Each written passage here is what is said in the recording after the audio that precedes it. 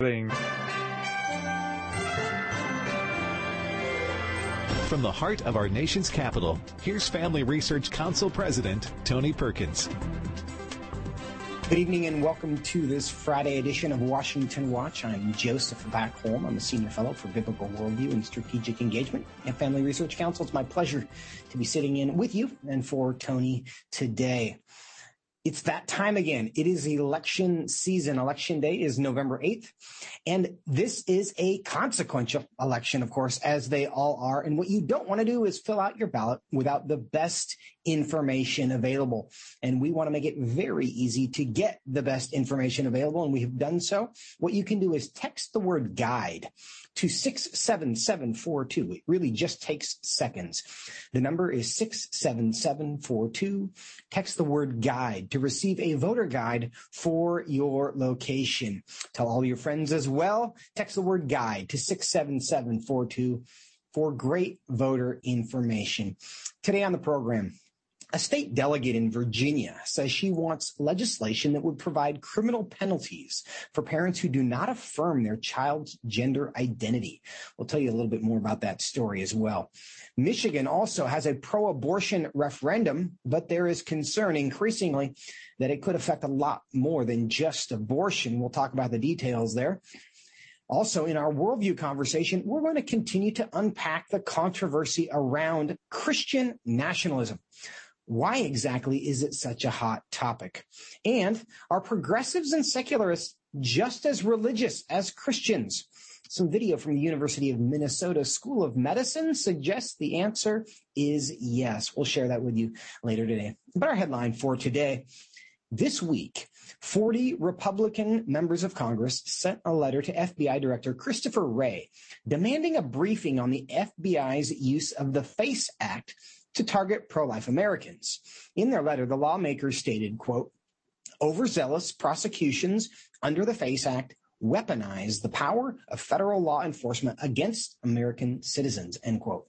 They concluded, quote, it is clear that congressional scrutiny of the FBI's use of the Freedom of Access to Clinic Entrances Act is needed, end quote. Based on what we've seen in recent weeks, such as the 11 pro-life advocates indicted in Tennessee, is there any doubt that the FACE Act is not being applied as Congress intended? Joining me now to discuss this and more is one of the signers of the letter. It's U.S. Representative Andy Biggs. He's a member of the House Judiciary Committee and the House Committee on Oversight and Government Reform. He represents Arizona's 5th District. Congressman Biggs, welcome back to the show. Thanks, Joseph. Good to be with you. Good to have you. I want to get into the FACE Act questions, but before we do, I want to ask you a question about the story that was discussed much on the program yesterday about President Biden's conversation with the Saudis, or alleged conversations. News broke yesterday from the Saudis. They said he asked them to delay the oil cuts for 1 month. And of course, that request has received a lot of scrutiny because we all know what's happening within the next month. That is an election, which raises a lot of questions about whether President Biden didn't go to the Saudis to essentially solicit a campaign contribution by delaying these cuts so gas prices wouldn't go up. Should we believe the Saudi report on this? What's the response from Congress? Well, I know I can accept it pretty easily, quite frankly, because we saw the same thing 2 years ago with the suppression of the Hunter Biden computer, where the FBI ostensibly went to Facebook, according to Mark Zuckerberg, and said suppress the Hunter Biden laptop and other stories. And so this is not out of the ordinary for this administration or these people on the far left.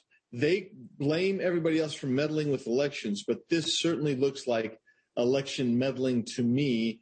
And you know, it's not working because gas prices certainly here in Arizona are going up anyway. Well, obviously, the Saudis did not honor the request, but the fact that the request was made is curious. In fact, I do believe that we had a president recently impeached for allegedly directing foreign affairs in a way, or at least in trying to direct foreign affairs in a way that was going to help his election by hurting a candidate. But I want to take on this other issue. I know we'll get to that more later with the FACE Act, because you signed this letter to Director Wray asking some pointed questions about their enforcement of the FACE Act. What are you looking for? Well, we want to see how overbroad they've been enforcing the FACE Act, and the FACE Act itself, so people get a feel for this. It's only supposed to be triggered if a state or local jurisdiction is unable to enforce local law with regard to these clinics. Well, the local law here in question, at least in part, the law enforcement said there was no problem.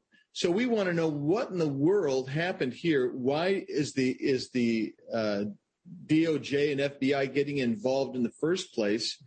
And second of all, we want to get to find out how they were involved and how these people came to be there. And then the third thing, and this is important to me particularly, is why did you use the kind of force level that you used against people who are, on the face of it, certainly non-criminal, non-careerist, non-violent, and probably you could have said, called them up on the phone and said, we need you to surrender at this time, and then they go in. The problem is the FACE Act is, in my opinion, is an incredibly bad federal overreach in the first place. Well, and there is evidence on the record of that Representative Schroeder from Colorado, who is a Democrat, who was a sponsor of the FACE Act, said on the floor of the House of Representatives during the debate for this legislation that it should only be used if there is reason to believe that the local authorities are not handling it. Now, there are 4 specific cases in which the Department of Justice has tried to enforce the FACE Act very recently against pro-life advocates. In all 4 of those cases, local authorities were aware of the situation. They had responded to them. In 3 of the 4, they declined to press any charges, even misdemeanor charges. And so that's the context of this, where local authorities evaluated the situation. They clearly handled it. And they said, there's nothing to see here. We're not going to do anything about it. And now suddenly the Department of Justice decides we're going to bring charges that could result in years in prison for something that the local prosecutor didn't even think rose to the level of a misdemeanor. Now, part of this concern was it was reported this week the Department of Justice created a special task force specifically to protect abortion. Is that relevant to this? Yeah, I think it's actually directly related, and I think that's one of the things we want to find out. My guess is we're going to have to get some FOIA requests in because they will deny giving us information because that's their way. But you have a special task force to protect these abortion clinics, and at the same time, Joseph, as you know, you have literally more than 100 crisis pregnancy centers that have been targeted and abused far worse than these abortion clinics. And the bottom line is this is not a federal issue, and the feds should get out of it. But if you're going to go after pro-lifers, then you better be also going after all of the people who are attacking everybody from your U.S. Supreme Court justices to crisis pregnancy centers. And that's part of the problem here. And when you set up a task force like that, the task force is going to naturally, immediately justify its position, and that's what they're trying to do, I believe, here. Yeah. The concern is that this task force exists ultimately to just intimidate people who are pro-lifers, and that's the role that they have taken on. Of course, we want more information. We want to find out if there is some equity, but right now the facts do not look good for this task force, for the Department of Justice and the Biden administration. But Congressman, I want to get to a couple other topics because several members of the Biden administration were meeting with leaders from the Mexican government yesterday to deal with what's happening at the border. They claim to be making progress. Here's Defense Secretary Antony Blinken. Let's play clip 1. We've made significant progress, reflected in unprecedented investments, legislation, law enforcement action. And these efforts have already made a tangible difference in the lives of Mexicans and Americans. Congressman Biggs, what progress is he referring to? Who knows? Only heaven knows, because there's been no progress. And when the Secretary of State's out there making those wild claims, well, I know that you've got 5 million people that have come in illegally into this country since his administration has taken over. To me, that is a deflection. And quite frankly, it's a lie. And I hate to be so stark, but that's what it is. It is a lie, because our border is not secure, and Mexico's not safe any more than the U.S. is safe. The cartels control the border. And if they're going to tell that lie, then I just tell you, Joseph, people like me who take folks down to the border, I've produced a documentary on this issue. They're not telling the truth, because the truth is that the border is inhumane, it's dangerous, it's causing crime, and people are being harmed and tortured on both sides of the border, and it's lawlessness, and the cartels control the border, not Mexico and not the United States of America. I've seen it referred to as an emerging third world country within the boundary of the United States. It really is bleak, and I think the tactic from the Biden administration is to deflect attention from there as much as possible. But Congressman Biggs, are there things that the Mexican government could be doing to help? Is this a valuable conversation to have? It would be a valuable conversation if you had the right people negotiating with Mexico. The president down there, AMLO, he does not fear or respect Joe Biden or his administration at all. But what you would be asking the Mexican government to do is to secure their own southern border, as well as to put those 27,000 Mexican National Guard troops on both borders again. And what that did is that had an amazing salutary effect. Then you'd want them to get to reinstate the Remain in Mexico policy.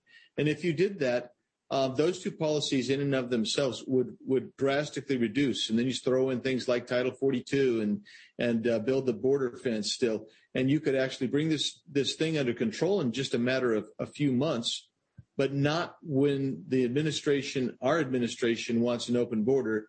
And the Mexican government is not afraid of any action being taken against them for their participation and facilitation of the open border that's happening in the United States today. Secretary of Homeland Security Alejandro Mayorkas was also part of this event. Here's what he had to say about those who will enter illegally. Those who attempt to cross the southern border of the United States illegally will be returned. Those who follow the lawful process we announced yesterday will have the opportunity to travel safely to the United States and become eligible to work here. Congressman Biggs, that seems reasonable in about 30 seconds. Is that a new policy?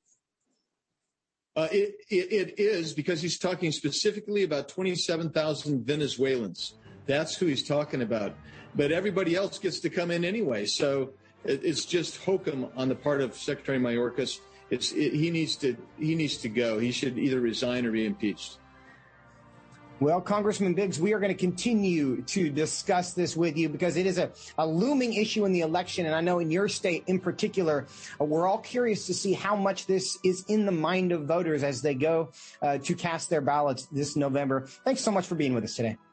Joseph, thanks so much. Coming up, we're going to go to the state of Virginia, where a Virginia state delegate says that not affirming a child's gender confusion, their gender identity, should be a crime. And she wants to introduce legislation to make it one. We'll tell you all about it when we come back. Stay with us here on Washington Watch.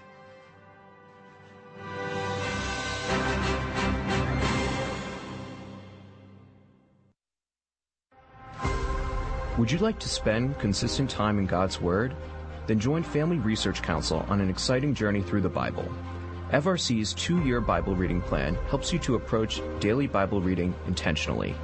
You will dive deeper into the nature of God and how His Word speaks into cultural issues of today. All wisdom comes from God, and He has given us the Bible as a way to understand the world. His Word is necessary in our lives, so much so that Christ said, we are to live on every word that comes from the mouth of God. He calls it our daily bread because we need it daily to sustain us, and nourish us spiritually, just like food does physically. Start this adventure today with Family Research Council. When you sign up, we'll text you with daily passages and questions that help prepare you for conversations with your friends and family. To begin this journey, visit frc.org/Bible.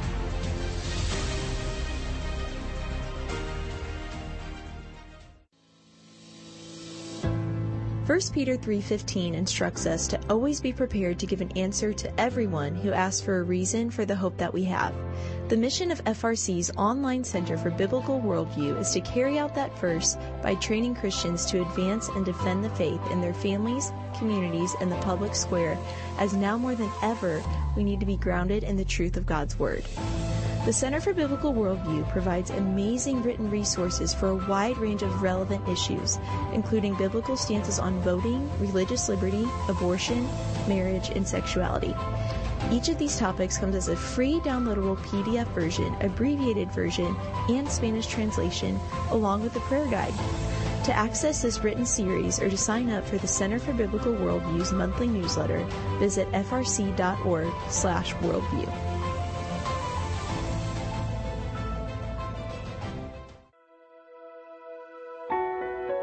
Did you know that from as early as 12 weeks, and certainly by 20 weeks, an unborn child can feel pain? Did you know the issue of pornography is growing among women? Did you know that pornography, sex trafficking, and abortion are all linked and on the rise across the globe?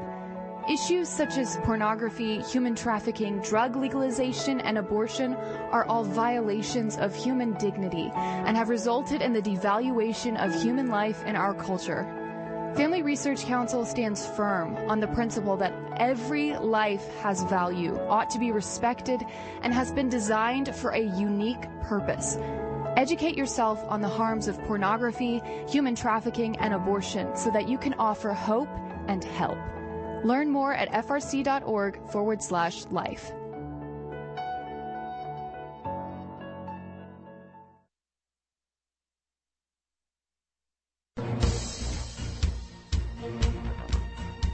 Welcome back to Washington Watch. I'm Joseph Backholm, sitting in for Tony today. The website is tonyperkins.com. The Bible says, children obey your parents, but a state delegate in Virginia intends to introduce legislation that would require parents to obey their children when it comes to their so-called gender identity. The proposed legislation would make it a crime for parents to not affirm their child's gender identity. It would expand the definition of child abuse to potentially make this a felony. Here's Virginia Delegate Elizabeth Guzman discussing her proposal with reporter Nick Minnick. What could the penalties be if, the investigation concludes and it's concluded that a parent is not affirming of their LGBTQ child? What could the consequences be? Well, we first have to have an investigation. It could be a felony, it could be a misdemeanor, but we know that a CPS charge could harm, your employment, could harm your education. Is this what the future looks like in Virginia? Joining me now to discuss this is Will Estrada, president of the Virginia-based Parental Rights Foundation. He also previously served in the Office for Civil Rights at the U.S. Department of Health and Human Services. Will, welcome to Washington Watch. Joseph, thank you so much for having me on. We're glad to have you. Now, let's be clear. The legislation has not yet been introduced, but clearly she's serious about it. Where did this idea come from? So, Joseph, this idea actually came a few years ago. Delegate Guzman actually introduced this bill. It was House Bill 580 on January 8th, 2020. So a couple legislative sessions ago. The interesting thing, Joseph, is that this bill was introduced when the Democrats controlled the Virginia House of Delegates. And it was quietly, Democrats joined with the Republicans, quietly tabled. So even in the previous administration, this was before Glenn Youngkin was elected, there was no appetite in Virginia to adopt this. But I want to read for you, Joseph, what exactly this proposed bill, which I think she's saying she's going to reintroduce in this upcoming 2023 legislative session here in Virginia. Here's what it says, because she's attempting to walk back what she said. So it would amend Virginia Code of dealing with abuse and neglect, which says abused or neglected child means any child less than 18 years of age. And under her proposed language, here's what it would do.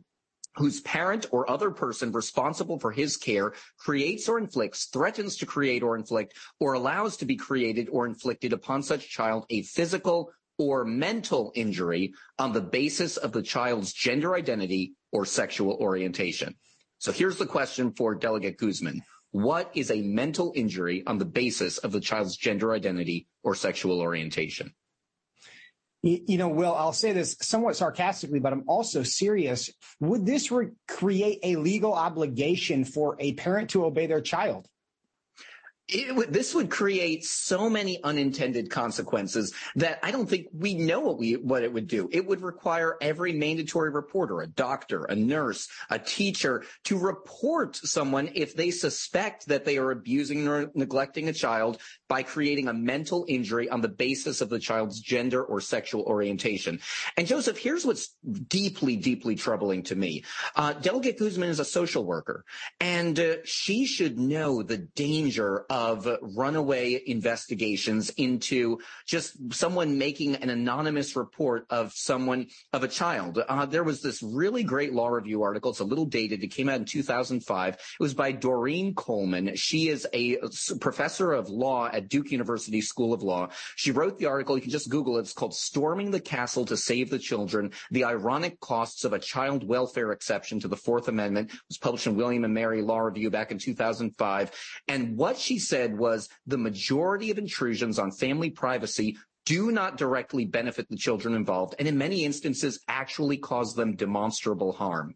This is going to create just a vast amount of children who are being reported for mental harm, again, however that is defined. And what's going to happen is children who are truly victims of abuse, they are going to fall through the cracks because of this just hijacking of the CPS system in Virginia if this bill were to become law.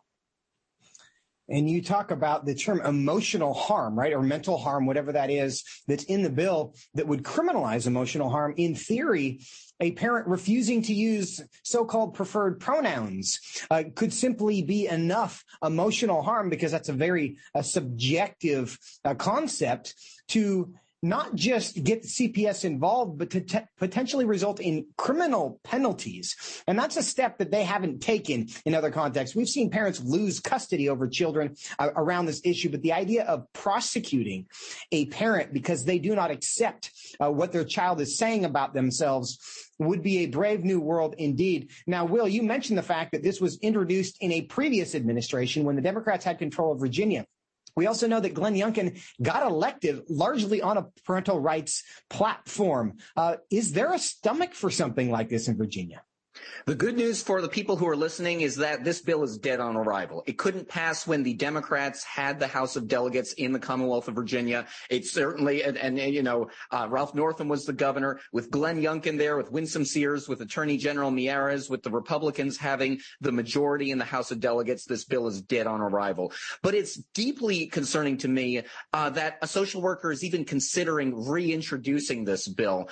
Right. Joseph, we have seen at Parental Rights Foundation the harm that children face in these investigations. Here's what happens when a CPS investigation happens. A government official comes to the door and they say, you need to let me in so I can interview your children. And if you don't, I may need to go down to the local court to get an order to remove your children. It's terrifying to a family. It threatens their Fourth Amendment rights. It threatens harm to children. And it's deeply disturbing that Delegate Guzman would introduce or even consider introducing this bill. Well, Delegate Guzman was asked by a local news station what she would say to those who say this is criminalizing parenting. And she said, quote, it's educating parents because the law tells you the do's and don'ts. So this law is telling you do not abuse your children because they are LGBTQ, end quote. What's your response to that? Joseph, abuse is a crime. It's already a crime. It does not need to be changed. The concern here, and that's why I read this change of what her bill that was previously introduced would do, by putting in the words or mental injury, it allows a social worker to go on a fishing expedition to find a judge who might not like the decisions that a parent makes and to potentially rip apart a family. Now, if the bill had just said you can't physically abuse your child on the basis of the child's gender gender identity or sexual orientation, I don't think anyone would have any concern with that. You never commit harm to a child, no matter what goes on. The problem is that mental injury. We know where this is going. It's if the government doesn't like the parenting decisions or even what a parent tells their child, then she's threatening, we will come in as the government and rip apart your family. And that should be troubling to every single American in this country. Thank you. It is troubling. We appreciate your time. Thanks so much. We'll be right back with a story from Michigan when we come back. Stay with us. Are you a university student? Do you know a university student, specifically one who wants to grow as a Christian leader to positively influence public policy and the culture? Look no further. Family Research Council has a life-changing 12 to 15-week internship program that has prepared and equipped students to take the next step in their professional journey. With a speaker series focusing on careers and callings, lectures from prominent conservative leaders, and weekly biblical worldview training, students will grow in personal and professional development. Interns have the opportunity to work in policy, communications, event planning, and more. They will gain real-world experience working directly with our experts who will guide them in pursuing careers of influence so that they can make a difference wherever God calls. This paid internship offers fully funded housing in the heart of downtown D.C., giving you the chance to experience our nation's capital. Visit frc.org/internships to apply. What is biblical masculinity? In our culture of gender confusion, there aren't many examples of godly manhood. Men, husbands, and fathers need to find a model of godly manhood, leadership, and strength. But where can they find it in our culture? Stand Courageous Men's Ministry was created to help men find this model of godly manhood and to develop a strong biblical character, cultivate positive habits, build and rebuild relationships, and make commitments that will move men closer to God's good purpose and design. Men who will stand courageous. Join us at a Stand Courageous Men's Conference to discuss critical aspects of masculinity. These conferences are led by men who understand the issues men face. They unpack our role as a defender, provider, instructor, and battle buddy so that we can make an influence as a chaplain inside and outside the home.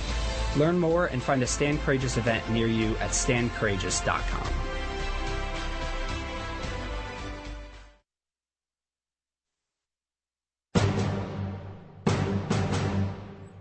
Welcome back to Washington Watch. I'm Joseph Backholm, sitting in for Tony today.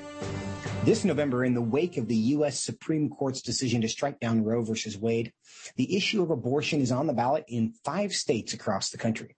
Now, in Michigan, citizens will be asked to consider Proposal 3, the so-called Reproductive Freedom for All proposal. Now, the proposal, if passed, would codify abortion into the state's constitution. But as we'll discuss today, Proposal 3 goes even further. Joining me now to discuss this is John Bursch.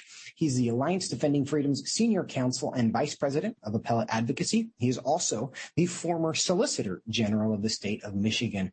John, good to see you today. Good to see you as well. Thank you for having me on. Now, first on the abortion part of this, what does Proposal 3 mean for unborn babies in Michigan? It means that they're not going to have any protection whatsoever. The act says that it allows abortion as a fundamental right in Michigan, and it purports to give the legislature authority to regulate after viability, which would typically be around 21 to 22 weeks. But it says, notwithstanding the legislature's authority, if an abortionist decides in their professional judgment that the abortion procedure is necessary for the physical or mental health of the mother, then they can authorize the abortion anyway. And legal experts, as well as doctors across the spectrum, recognize that a mental health exception like that essentially allows abortion on demand through 9 months of pregnancy. If a woman was in the abortionist's clinic on the due date and said, I'm really stressed and anxious about having this baby, I'm not sure if I can handle having a child right now, I'm in college or I have job responsibilities, then the abortionist could say, well, because of your mental health, you can have that abortion. And courts and prosecutors would have to defer to their professional judgment. So it's an abortion on demand through all 9 months of pregnancy and would wipe out existing Michigan law, existing since 1931, that protects life beginning at conception. Now, to that point, a couple specific provisions that currently exist in Michigan. They have a ban on partial birth abortion. There is a law that protects babies who survive abortions. Would Proposition 3 impact those laws?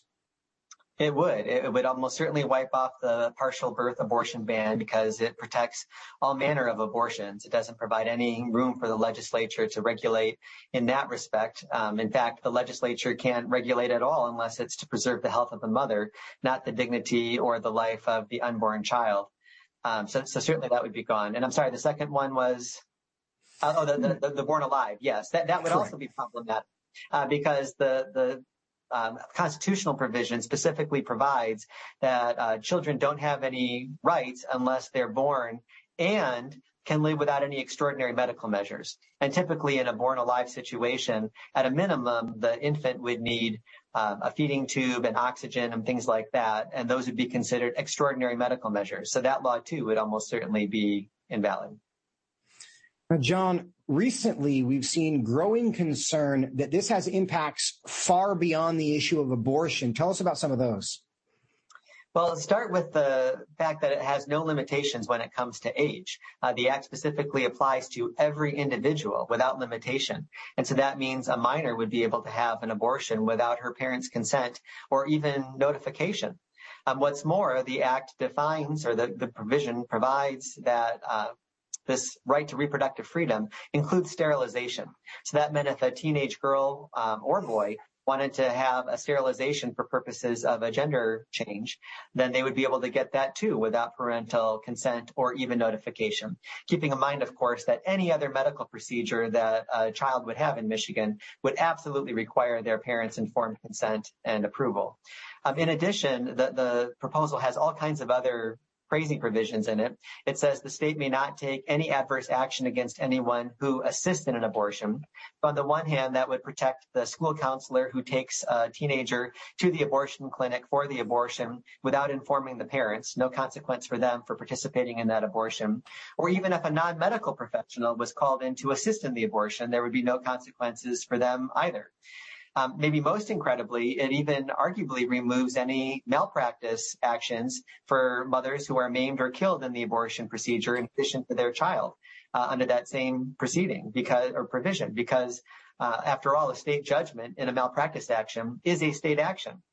And if the state cannot take any adverse action against someone who participates in an abortion, then a malpractice lawsuit can't even get off of square one. So there's more, but those are some of the ones that people are really talking about in Michigan right now. And John, there's also some conversation that this, in fact, creates a right to cross-sex hormones as well. Is that part of this? Well, certainly to the extent that cross-sex hormones are understood to sterilize, which they undoubtedly are, as a matter of medical science, that's indisputed, that would be included in that sterilization provision. And again, that means that a minor, without any parental consent or notification, would be able to access those kinds of life-altering drugs. Now, John, we've got about a minute left. What's the future of this in Michigan? How are the voters responding to this debate and the new information that continues to come to the surface about what it will do? Well, the early public polls were showing that the proposal was running ahead about 2-1 in favor of the yeses. But as this information has continued to be really broadcast to the public, primarily through churches and private communication, because the mainstream media is very reluctant to publish or print any of this information. My sense is that the tide is definitely churning. Just in my conversations with lots of individual peoples and in large group settings, that as soon as people know how extreme this is, they oppose it. Even for those who support abortion rights, they recognize that this proposal, which would be the most extreme codification of abortion and sterilization rights anywhere in the world, is too extreme. And if we're going to have any sensible regulation in Michigan, it cannot be Proposal 3. And we pray that that will be defeated and that life will prevail. John Bursch, ADF, thanks so much for your time today. Thank you. Have a good day. Coming up next, our Worldview conversation with David Clausen. We're going to break down Christian nationalism and some progressive religion. Stay with us.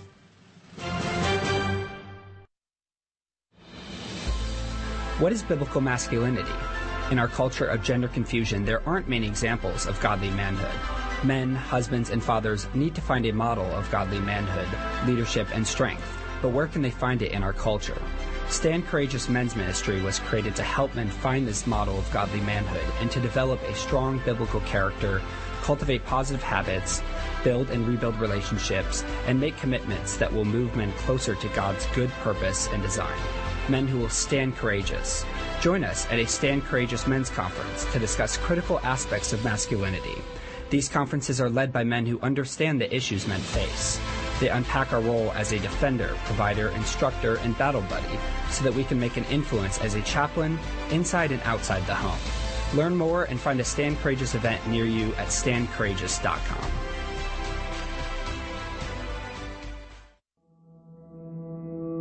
With the increase in tech censorship of conservatives and Christians, Family Research Council created a tech subscription platform to be sure we don't go completely dark due to censorship. It is important to us that we stay connected with you and that you stay informed. So if we get canceled, you can still access updates on faith, family, and freedom. How? Just text STAND to 67742 to sign up for our text alerts, and you will get FRC's content straight to your phone. Again, just text STAND to 67742 and you will get alerts on the biggest stories of the day. With just a simple text, always have access to our content and stay informed and connected with like-minded community. Text STAND to 67742. That's STAND to 67742.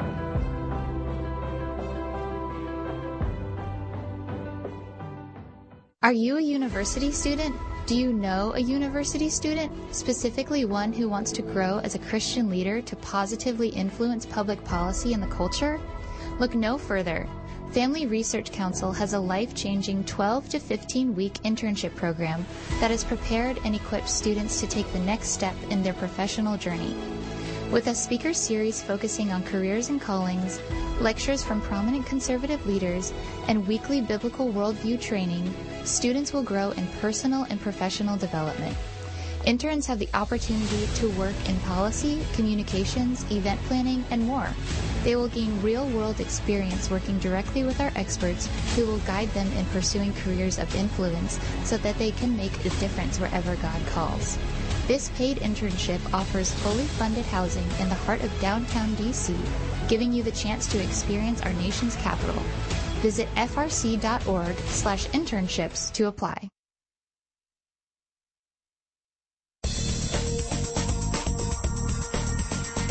Welcome back to Washington Watch. I'm Joseph Backholm, sitting in for Tony in this Friday edition of Washington Watch. The website is tonyperkins.com. I want to give you one more reminder of the need to get a voter guide and the easiest way to get your voter guide.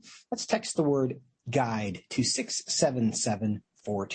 Let's text the word guide to 67742, and within seconds, you will have a voter guide on your phone with all the information you need to make an informed vote. Again, text the word guide to 67742.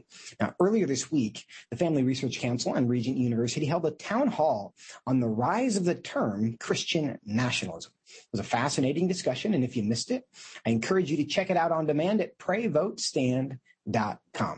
But joining me now to discuss some of what happened at the event and whether the right is actually any more religious than the left is David Closson. He's the director of the Center for Biblical Worldview at Family Research Council. David, good to see you today.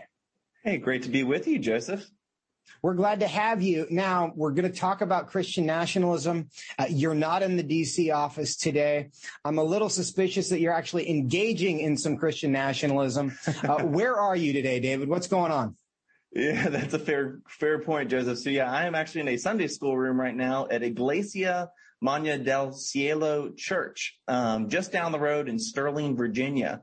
Tonight, there's actually this church, along with other churches, have convened a gathering. They're expecting about 500 Hispanic leaders throughout the Northern Virginia area to talk about the role that our faith should have when it comes to engaging political and cultural issues. And so I'm excited to be one of the speakers tonight. I think there are a lot of other pastors in the area. I think the lieutenant governor is going to be here. And so the purpose of tonight is how do we help these Hispanic leaders activate their congregations to engage in the upcoming midterm election? Now, David, listening to a lot of the chatter lately, 500 pastors get together to talk about what they can do in the political space. We should be very afraid. On a scale of 1 to 10, how afraid should we be of this meeting? Now, you're going to be there, but is this the Christian nationalism we're supposed to be concerned about? Well, I think it is, Joseph, because then again, wherever that term crops its head, it's interesting. We've talked about this before. Christian nationalism seems to have replaced talk about the religious right or theocracy or something like that. You hear that almost every election season. But I think those of us, those out there who criticized FRC's town hall event are certainly not going to be excited when they hear us tonight talking about what the Bible says about issues. And what I'm going to share with the audience tonight is it's true. The Bible doesn't speak to every issue we deal with in the public square, but there are some issues where there's a chapter and verse. Think of the issue of sexuality. Think of issues related to protecting unborn children. Sure, those are political issues. But first and foremost, those are theological issues. Those are moral issues. And there's a thus saith the Lord. And so it's important for those who want to follow Jesus, who want to be faithful in their walk with the Lord, to understand what the Bible teaches. And so, Joseph, everything I've just said probably is setting off the Christian nationalist alarm to anyone that's watching who's afraid of that term. Well, and that's the question I want to get into with you a little bit here, because you're right. It's a term that's thrown around. It's not always defined. It's unclear when you cross the line between being just a Christian who's a concerned, engaged citizen in an appropriate way, and when you cross that line into the horrible world of Christian nationalism. But there's also part of the debate, and one of the things that was discussed at the town hall this week in Leesburg was the question of whether Christians should embrace that term. Now, there are some who say that you should. Now, Dr. Mark David Hall, he's from George Fox University. He was part of the town hall event. He said that we shouldn't necessarily embrace the term, and here's why. Let's listen to clip 6. It has not historically been our label. It's a term of the critics, and I think it's just so polluted that let's just let it be. We're Christians engaging in politics. We're advocating for liberty, justice for all Americans, not just for Christians. And we just are not Christian nationalists, and we aren't interested in being called Christian nationalists. David Clausen, what's your reaction to that? Yeah, I have some very dear friends, Joseph, who would embrace the term Christian nationalist. And what they mean by that is that they are Christian first and foremost. Their allegiance is to the Lord Jesus Christ, and they see themselves as patriotic Americans. I think there's some terms worth fighting for. For example, evangelical. I think that's a term that is used with without definition, but that's one I think we should fight for. Personally, for me, I'm not going to go to bat necessarily for the term Christian nationalist as just as a label, as a title. I think others might. For me, though, because a lot of baggage has been attached to it, I just want to say I'm a Christian first and foremost, and I care about the government. I care about the culture. I care about people because God cares about people, and I want people to think accurately and faithfully. So that's kind of where I fall on that question. I don't necessarily think there's a biblical reason to oppose the term Christian nationalism, but because it's so loaded culturally, I don't know that it does anyone any favors. Now, we are Christians. We do care about it, but just recognizing how loaded that term is, I don't know that it benefits the cause of truth, the cause of goodness, the cause of beauty to run around with this flag that is generally misunderstood, even if inappropriately so. So I think that's an interesting commentary that Dr. Hall makes there. It's more of a perhaps a messaging, a political argument than it is a biblical argument, but I think it's one worth considering, and certainly the church is going to continue debating this. But David, I want to talk also about the way that this term is applied. There's several examples that I think are going to illustrate a problem that we have. Doug Mastriano is the Republican gubernatorial candidate in Pennsylvania. And recently he's taken a lot of heat because in the course of his campaign, he called for prayer and fasting. Now, if you call for prayer and fasting, you're clearly a committed Christian of some type, right? You don't do that if you're a secularist. So he is certainly a man of faith. And so he did that as part of his campaign. He did it publicly. he received a lot of criticism. If you doubt that, go to Google Doug Mastriano, and see what they have to say about him lately. Couple other anecdotes, though, I want to address, because very famously, Gavin Newsom has put some Bible verses on his billboards advertising abortion. He went into 7 states, used campaign funds, telling people to come to California to get your abortions. And when he did so, he quoted Mark 12:31, love your neighbor as yourself. There's no greater commandment than these. This is the clear implication, is that loving your neighbor means helping them get abortions. That's a religious, theological, biblical argument that he's making on billboards as the governor of California. Now, in addition to that, Raphael Warnock, he refers to himself repeatedly as a pro-choice pastor. Recently, while talking about the issue of abortion, he said, so I trust women in their wisdom to sit with their own doctor, and if they choose to sit with their pastor and to pray about that and let their own conscience guide them. He said, even God gave us a choice. So his argument, and it's a theological argument that he's making, is that God gave us a choice, and because he gave us a choice, exercising that choice is somehow honoring to God, even if that is the choice of abortion. So long wind up to a question I'm actually going to ask. And the question might answer itself, but it's worth understanding. Why is it Christian nationalism and super scary when Doug Mastriano calls for prayer and fasting, but nothing burger when Raphael Warnock or Gavin Newsom use explicitly, overtly religious language in arguing for their progressive positions? Yeah, that's right, Joseph. And I think that background is actually really helpful because it does show that these critics are pretty insincere in their criticism. You're right. Someone like Doug Mastriano, who's a committed Christian, he starts quoting Bible verses on the campaign trail, talking about prayer and fasting. It's terrible. Bill Maher and Trevor Noah and all the late night liberal comics, led with that and talked about how this is a form of Christian nationalism that's potentially subversive to democracy and dangerous. And then the governor of California does what he does. And you see Raphael Warnock repeatedly making the arguments that he does. So at the very least, Joseph, it shows that these critics of making theological arguments when it comes from the right, they're quick to judge those on the right for making theological and biblical arguments in the public square. It shows that their criticism is, at the very least, if I'm being as charitable as I can, it shows that it's insincere because then when those of their own tribe then make theological arguments. And make no mistake, what Raphael Warnock is doing, he's making a theological argument, in my opinion, a bad theological argument, one that's contrary to what the scripture teaches, but it's nonetheless a theological argument. And when he makes it, you hear crickets from those who are, want to jump on those of us on the right. So I think it does show at the end of the day, all this fear mongering about Christian nationalism is a lot to do about nothing.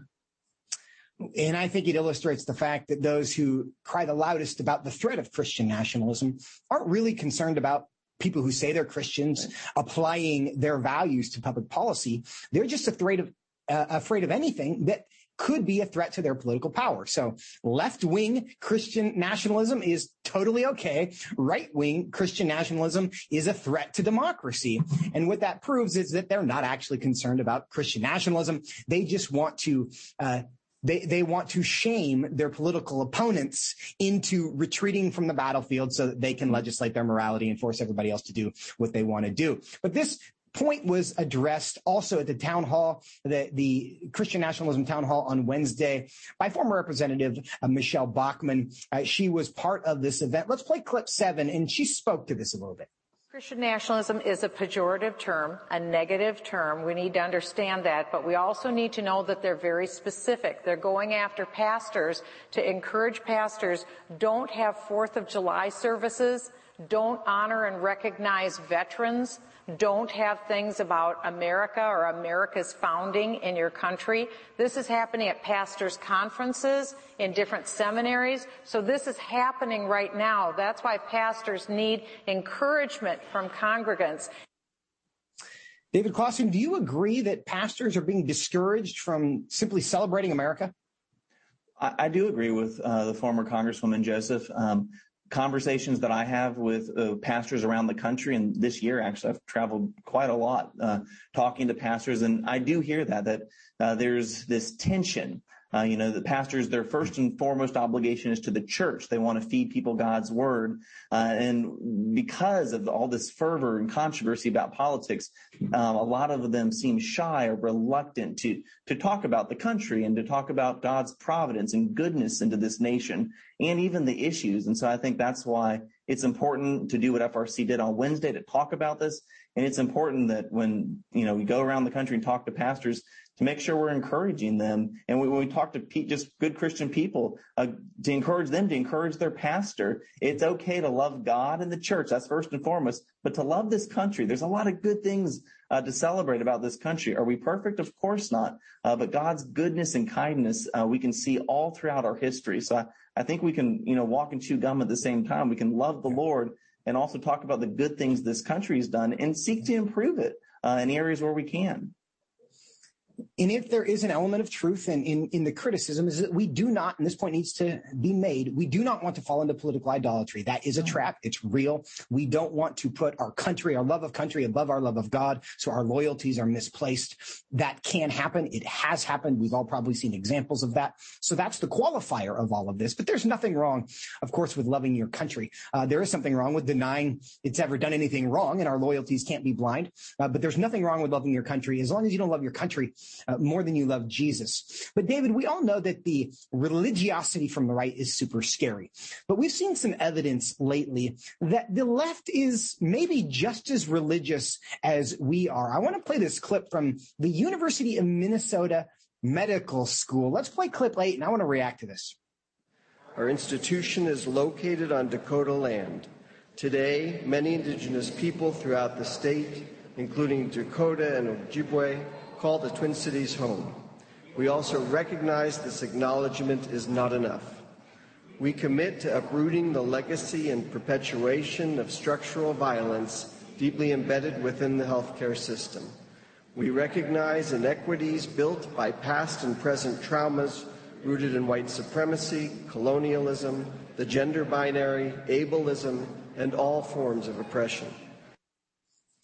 Now, what you just heard there, and it's much more powerful if you're viewing it. For our viewers, you get a different sense of this than those who are just listening there. But to clarify what you just heard, the speaker in that clip is Dr. Robert Englander. He's Yale Med School, a master's in public health from Johns Hopkins, a residency at the Children's Hospital Medical Center, a Harvard fellowship as well. He is leading a group of medical students at the University of Minnesota. What makes this look super like a cult is that they're all in their white medical coats, right? They're standing, they're reciting something. Now, I've been part of something similar because I've gone to church and I've recited the Apostles' Creed with people. But David, when we see this, it feels very religious to me.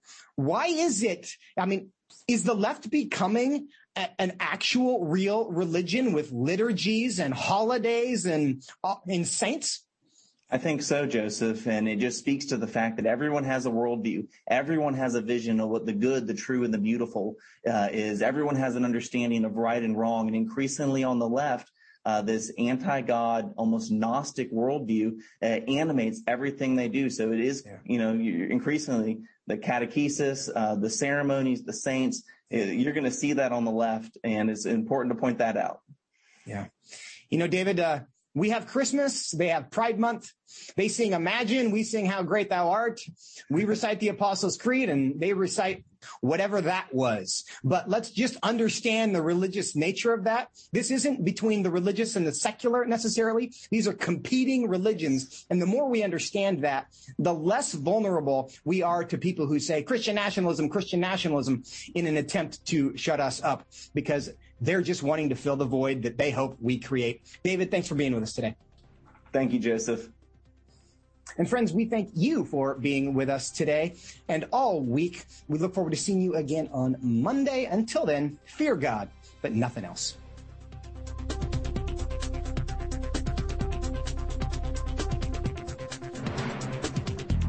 Washington Watch with Tony Perkins is brought to you by Family Research Council and is entirely listener-supported. Portions of the show discussing candidates are brought to you by Family Research Council Action, For more information on anything you've heard today, or to find out how you can partner with us in our ongoing efforts to promote faith, family, and freedom, visit TonyPerkins.com. Also, to leave a comment about Washington Watch, call our watch line at 1-866-372-7234. That's 1-866-372-7234.